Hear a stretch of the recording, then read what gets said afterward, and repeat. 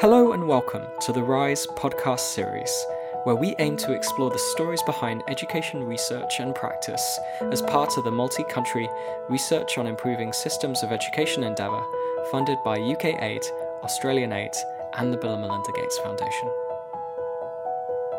Hello and welcome to the Rise podcast.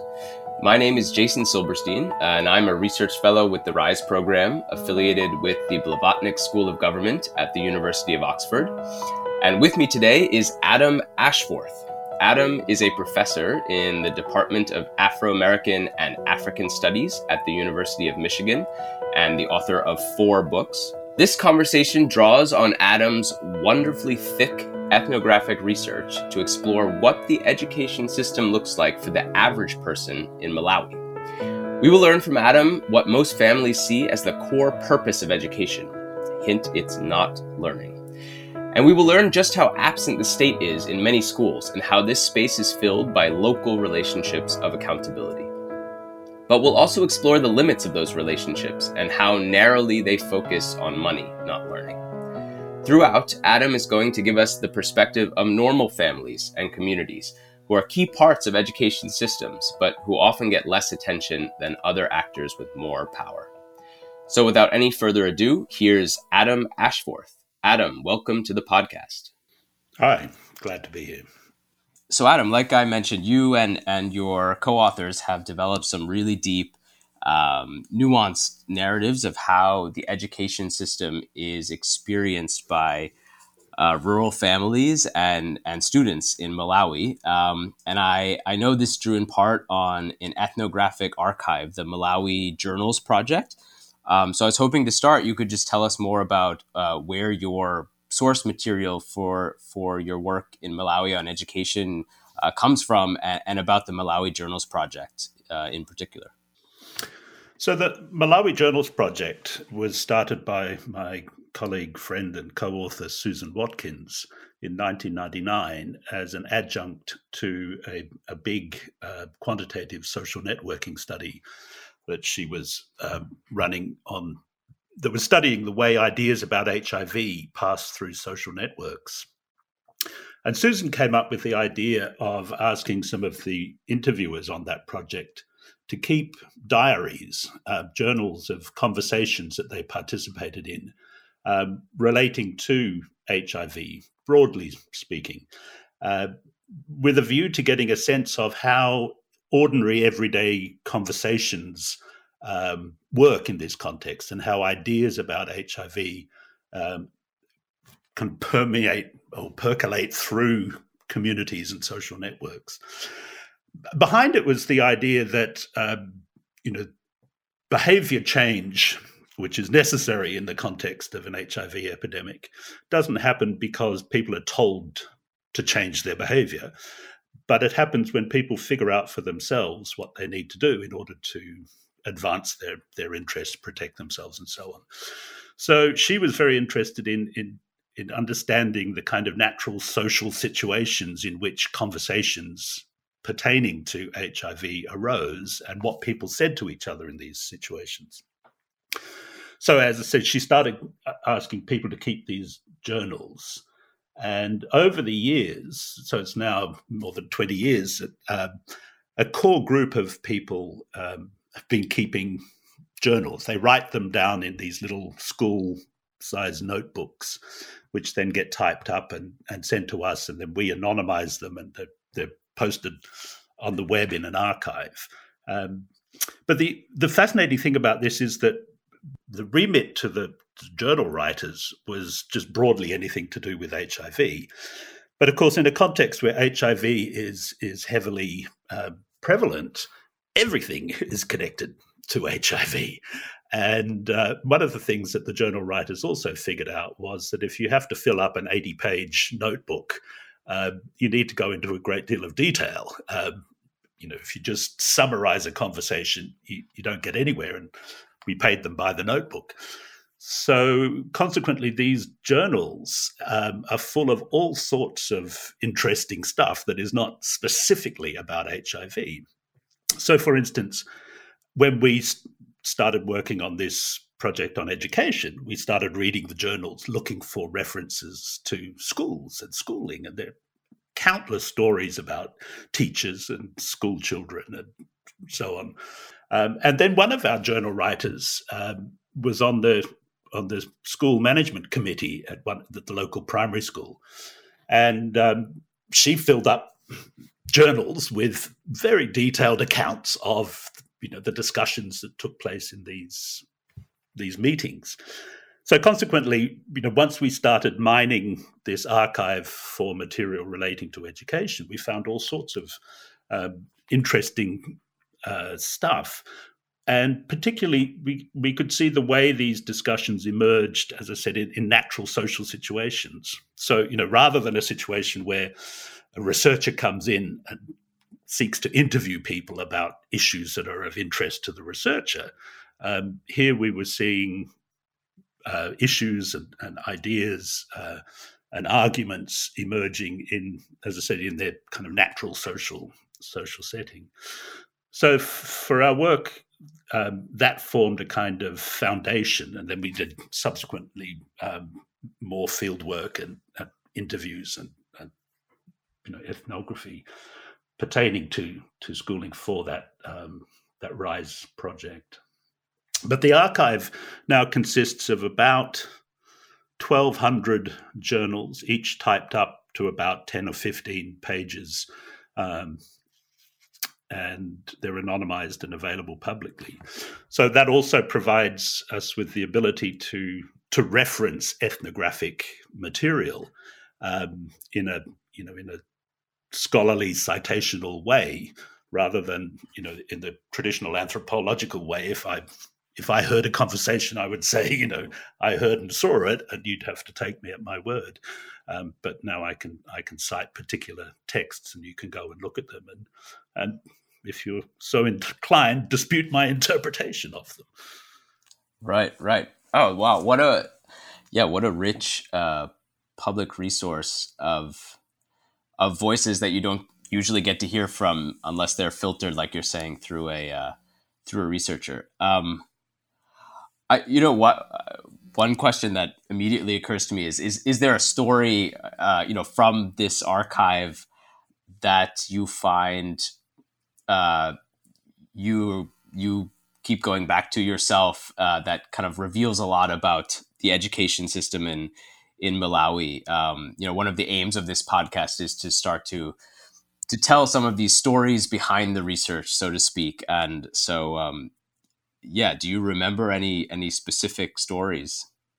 Well, there's one from the archive that comes to mind, and we wrote up a version of it as an appendix in that paper, that the working paper for RISE, which is a story about the gift of a solar electrical system to a primary school in Malawi.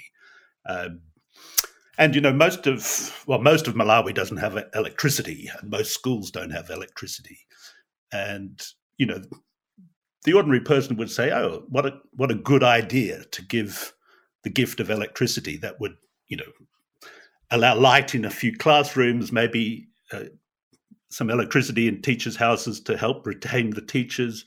Kids could do their homework in the classroom at night because there's no light in their houses. This would be a safe space that they could, a solar system, a few panels, an inverter, a couple of batteries, relatively inexpensive, and the benefits enormous." So an international NGO concern donated in this district to 11 schools a solar system. And this just arrived, basically. I don't know how much prior discussion there was, but from the school management committee, it just suddenly appeared. So then the management committee becomes obsessed with, for them, the obvious problem, which is somebody's going to steal this. So now the management committee says, and our journal writer was on the committee and in these meetings, and so she has the discussion and the arguments. So obviously we need to hire a watchman in order to guard the solar system. Now, that's going to cost money. How are we going to pay the watchmen? Well, we're going to have to get money from the community, from the parents, to pay the watchmen to guard the electrical system. But hold on, we just asked the parents for money for a watchman, and they didn't like it. So we said it was going to be for books, but in fact, we hired the watchman. And so some of the community are pissed that they're constantly asking for money. So anyway, the system works and it's very nice. A few weeks later, apparently one of the children at the school was helping push a car that had a flat battery. And in the course of pushing the car, she informed the owners or drivers of the car that there was a battery at the school in the closet, in the cupboard in the 6th grade classroom. So sure enough, a couple of days later, these guys come with machetes, chase away the watchman and steal all the electrical equipment. At the same time, possibly as a result of the money that was being raised to pay for the watchman disappeared as well. So then the committee is convinced that the head teacher has taken advantage of the chaos to steal the money and claim that it was stolen by the thieves and make off with it himself, because previously he'd borrowed some money from that fund because he claimed his wife needed to go to hospital and he needed transport money to take her to the hospital and was going to pay it back. So anyway, the details go on and on and on. But the end of the story is that eventually one of the batteries was found at an illegal drinking den powering the music system. And eventually someone was arrested for the theft, but the electrical equipment never showed up back at the school. And finally the contractor came and took the wires as well. So, the end of the story is that a very good idea, which could be a very good policy to electrify, sets off a whole chain of events and complications for the people involved in the school, and eventually back to no electricity. But I think one of the other things that I would say that really jumped out at us from both the archive of the journals and also the interviews and discussions that we had concerns the agency of students. That, there's a lot of talk about dropouts, and the dropout rate in Malawi is startling. From 100 students who start in grade 1, maybe 8 will pass the grade 8 final exam for primary school. And there's a lot of talk, particularly about keeping girls in school. If only there's money put into keeping girls in school.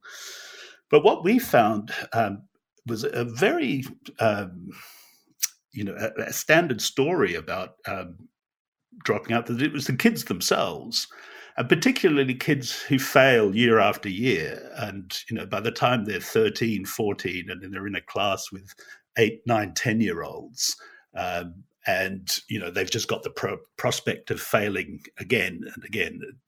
And the chances of passing that final exam are minimal, and they know it, and they want to drop out because they want to either go to work somehow, or help in the gardens farming for the family, or get married and have a life instead of just being stuck in school. So I think we were very struck by that dimension of agency among the kids, and often it was against the wishes of the parents, because the parents have this fantasy that by getting a credential, a school certificate going on, a kid will be able to get a job, and having a job, they'll be able to look after the parent in their old age. And, this is the kind of driving fantasy of the whole school system, really. So what was striking, I think, for us was this degree of agency among the kids, and how, dropping out was a solution rather than from their point of view, was a solution to a problem rather than a problem in and of itself. Right. I mean, I think this raises the one of the insights that I think comes out of your work so powerfully is that education systems, are not obviously or even mostly about teaching kids stuff. And this is one of the big points that RISE as a research program overall has been trying to make, that learning is low in lots of countries because learning is not actually at the center of the education system at all. It's not on the minds of the folks, necessarily on the minds of folks running the education system, or on the minds of people, in the system, like you're saying, the parents and the students. So yeah, can you tell us a bit more about these kind of local definitions of education, or these local goals of education, and you've already mentioned this, but how those are not necessarily go to school and learn as much as I can. Yeah, schooling is very much about credentials, and if you're lucky enough to pass the 8th grade exam and get a primary school certificate, then that might open the door to a low-level job as a driver or a cleaner or something. So the first thing to know is that jobs with a capital J are in very, very short supply in Malawi. The vast majority of the population makes a living by subsistence agriculture or small-scale trading. So, for professions, shall we call them, for which education is not needed. At least not schooling is not needed. But for any kind of job, a credential is needed, and the lowest is the primary school, and then, up through university. So schooling is all about credentials. And one of the things that we were interested in looking at was really that question of what use is education, is learning in the everyday context. And I'm sad to say not much. For instance, there's not much in the way to read in a Malawian village. If you have time and inclination and ability to read, you're going to struggle to find a newspaper. The only book that might exist would be a Bible or possibly a Quran. Otherwise, your skill in reading is going to be pretty much useless in the everyday context. One of the things that we looked at a bit was the question of whether cell phones might sort of bump up the need for literacy, because certainly in Africa, phones and here are used for texting more than anything else. And it occurred to me that if you needed to be able to read and write in order to send WhatsApp messages, then, maybe that would be an incentive to learn something at school. But at the point, this was 2017 when we did this research. And although cell phones were around in most of the rural areas, most of the kids didn't actually have access to them.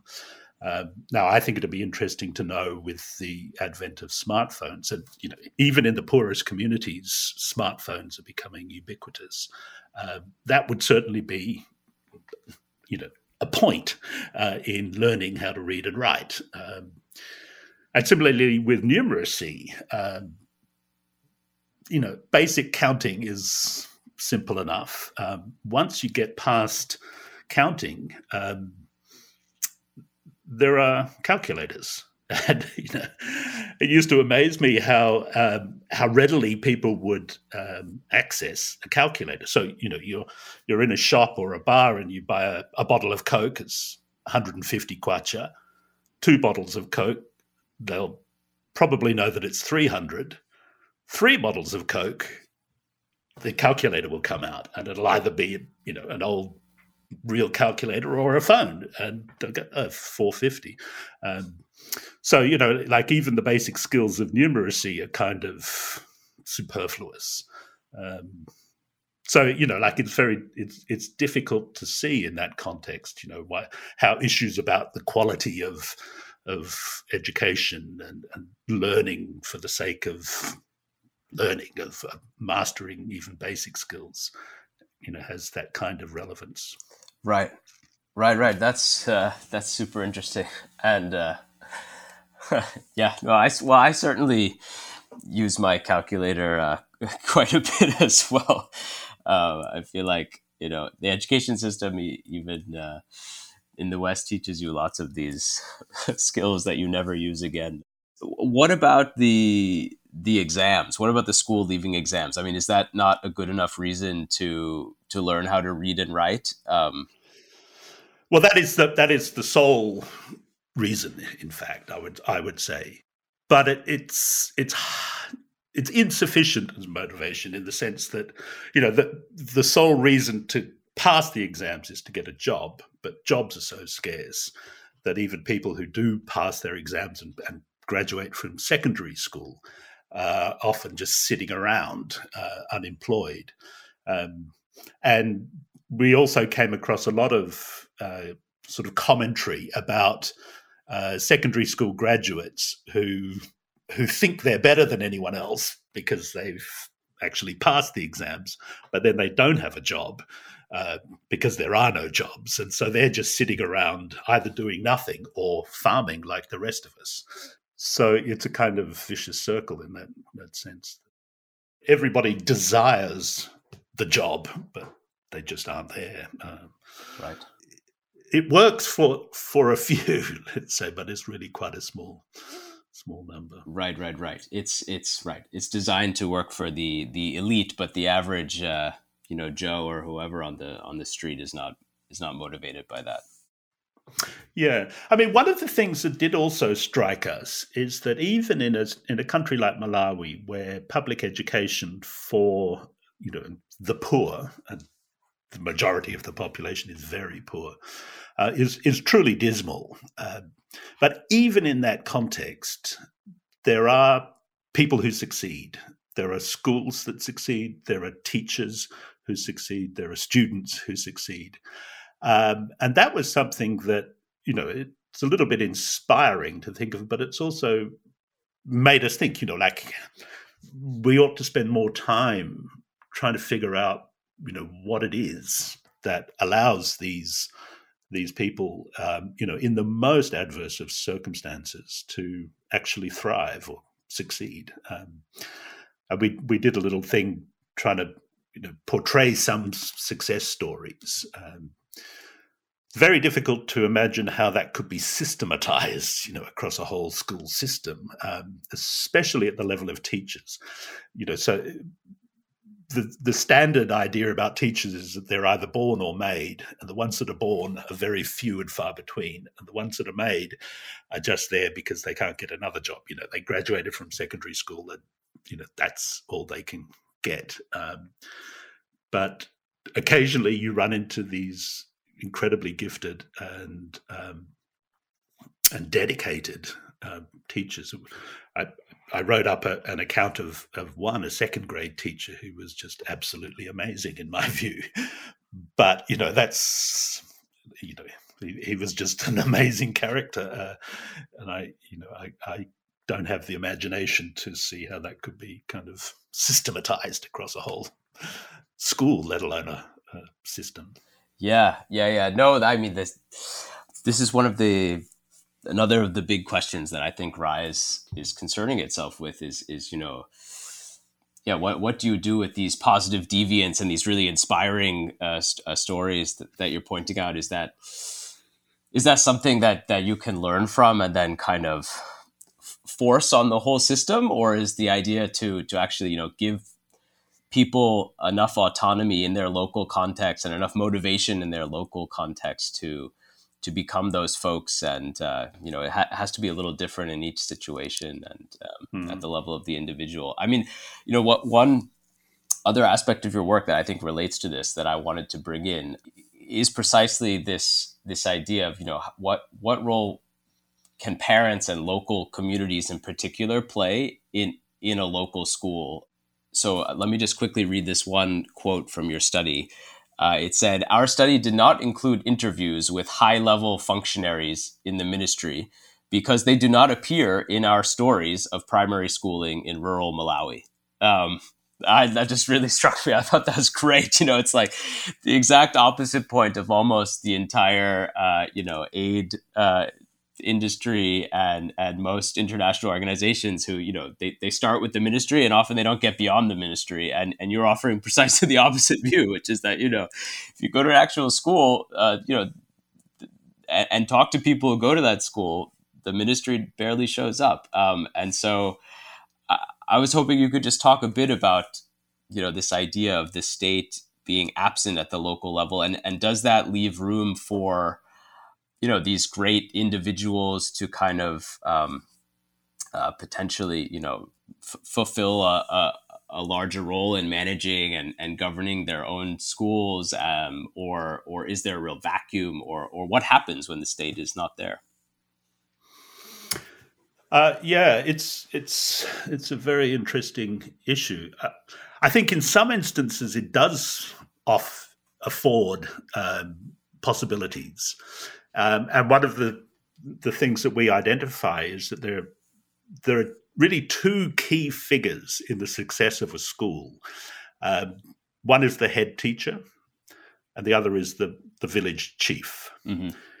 If you have a chief who is committed and supportive, and a head teacher who is committed and energetic and dynamic, and has to be a tremendous diplomat, has to be a great administrator, motivator of teachers, again, a really remarkable and unusual and rare kind of character. But when that is the case, then there's possibilities. And the possibilities hinge on the ability of the head teacher to mobilize external resources. Because the reality is that, the education department pays teachers' salaries, often late, and they're pretty minimal in many cases, but not much else. And by the time it's finished paying the salaries, there's not much left over for anything else. The schools that we looked at that time had the equivalent of about $1 per student per year for maintenance, construction, supplies, books, whatever. Not a lot. And the funds that come from the central government through the ministry are leaky.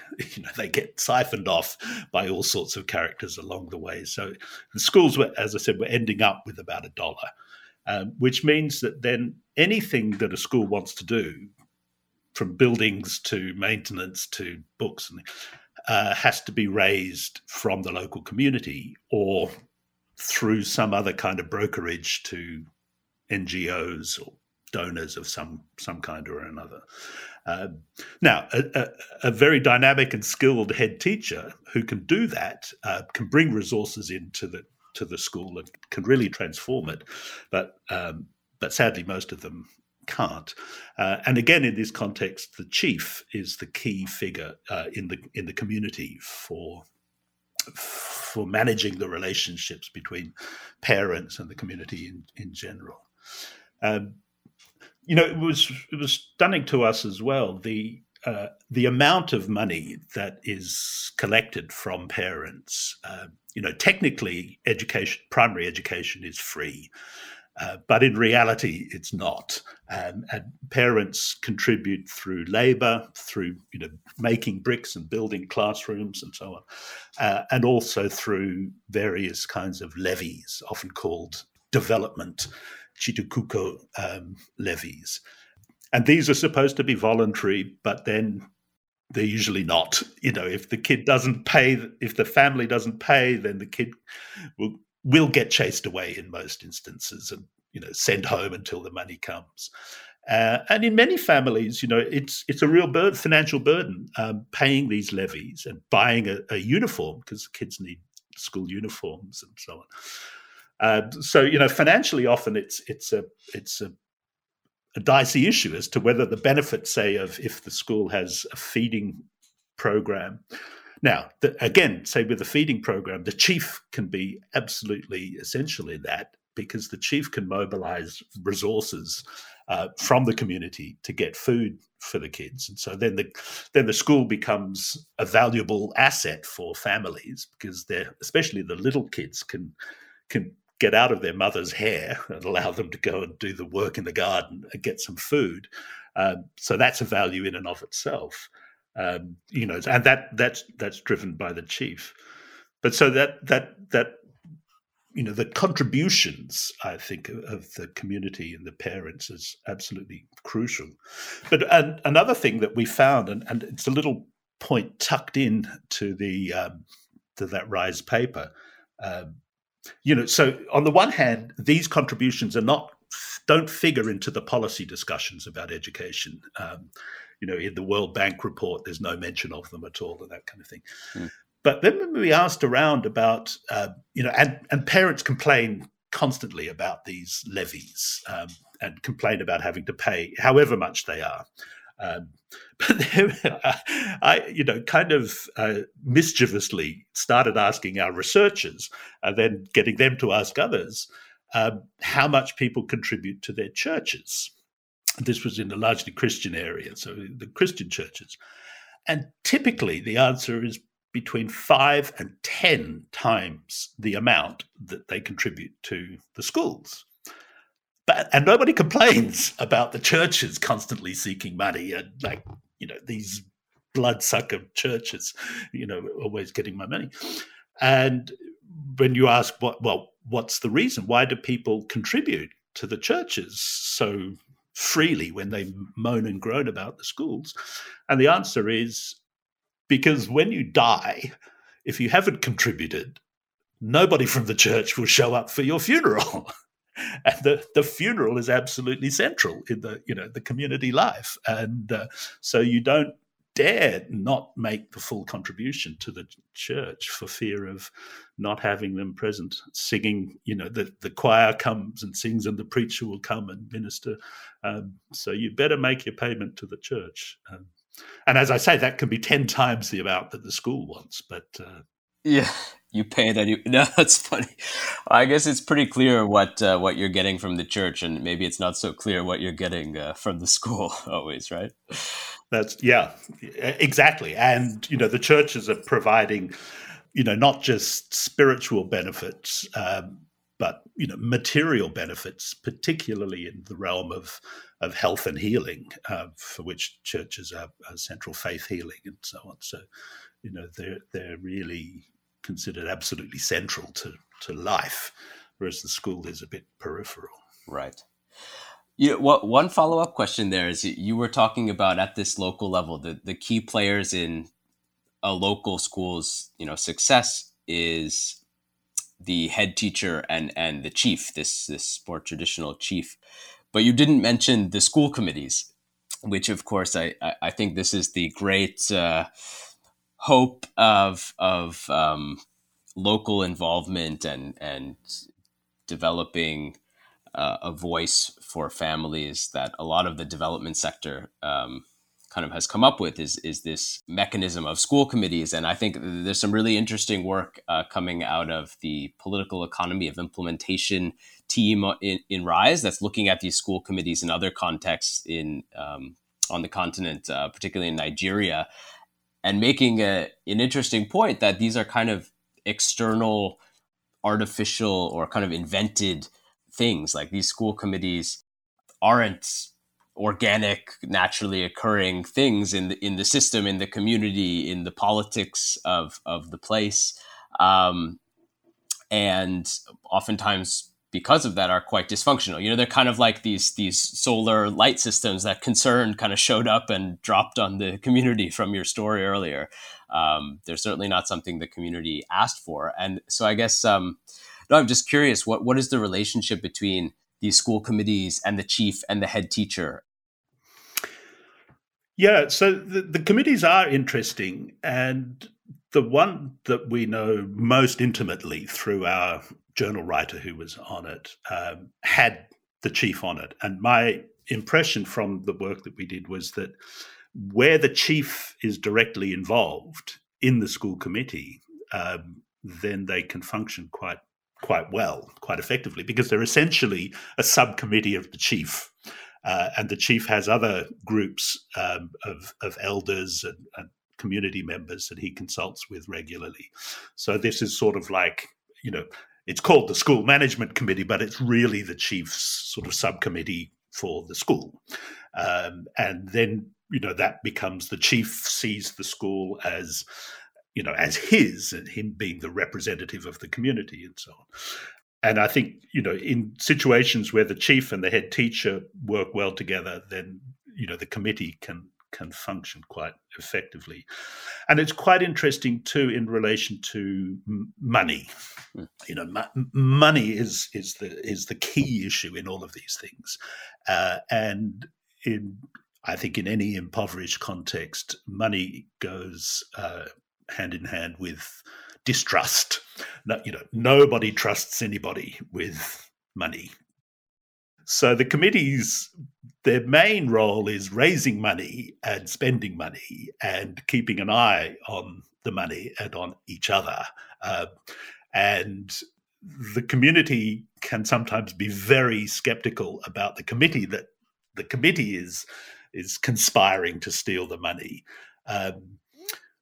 But in situations where it can work, it can provide a sense of responsibility and accountability and transparency in finances.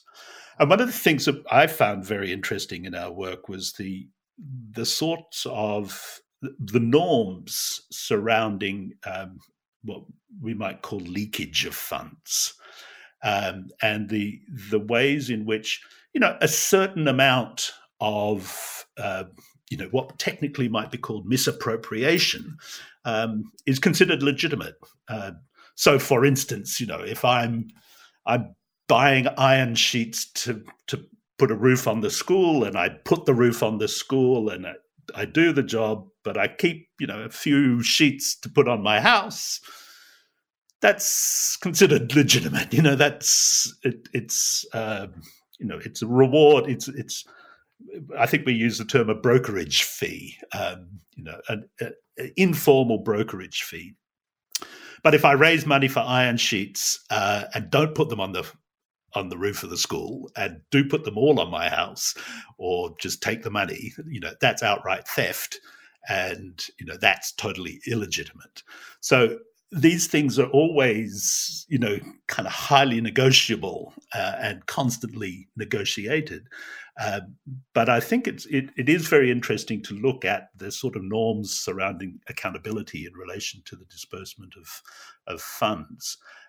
So, for instance, getting back to that solar panel thing, the school committee and the community were far more upset about the possibility that the head teacher had stolen the funds, which would have been a paltry amount compared to the value of the solar panels, than the solar panels, because the solar panels dropped from the sky and then disappeared. And, however much they were worth, which would have been substantial, that wasn't our concern. But, the possibility that the head teacher had stolen, the equivalent of a few dollars, was absolutely enraging. And then what was interesting was the chief in that case, the committee wanted to take the teacher to the police and, pursue it. And the chief said, no, it's your fault. You shouldn't have trusted him with the money. The committee should have set up a bank account and kept control of the funds, so don't blame him for stealing it, because you put him in the way of temptation, and that's on you. So, I guess the point I'm making is that there are these complex norms of accountability that are in place and are used. Now, they refer primarily and perhaps exclusively to finance, but it seems to me that there might be ways in which other dimensions of accountability can be explored in that regard. So, for instance, with teacher performance, there's not much, we couldn't find much evidence that parents or communities were concerned about quality in the sense of pass rate or anything like that. But there is, so in terms of quality, even on pass rate, but there is, if teachers don't show up at all, if they're drunk, you do see community action, often coordinated with and by the chief.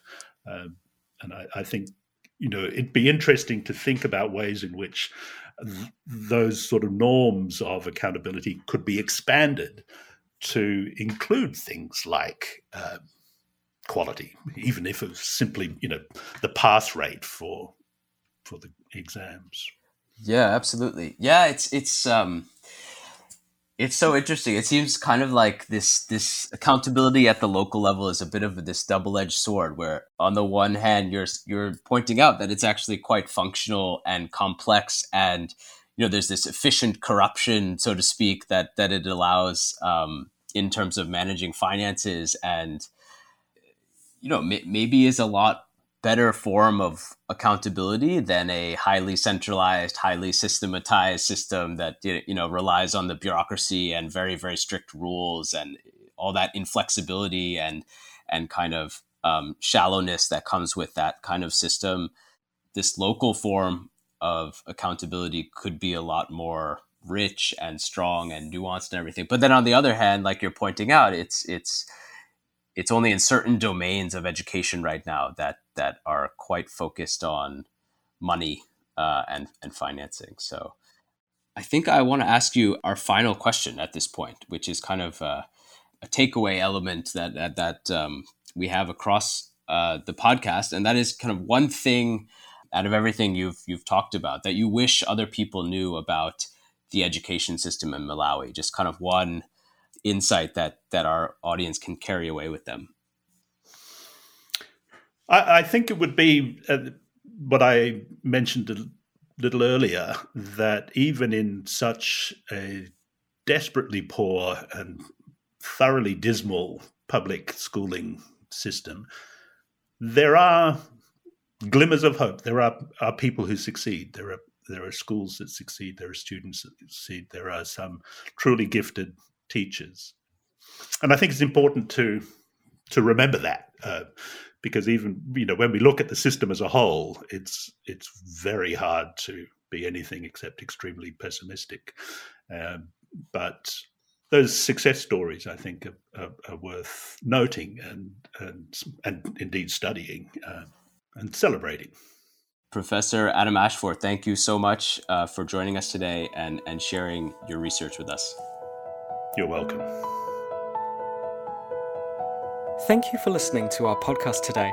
And if you liked it, be sure to check out our research at riseprogram.org or follow us on social media at riseprogram.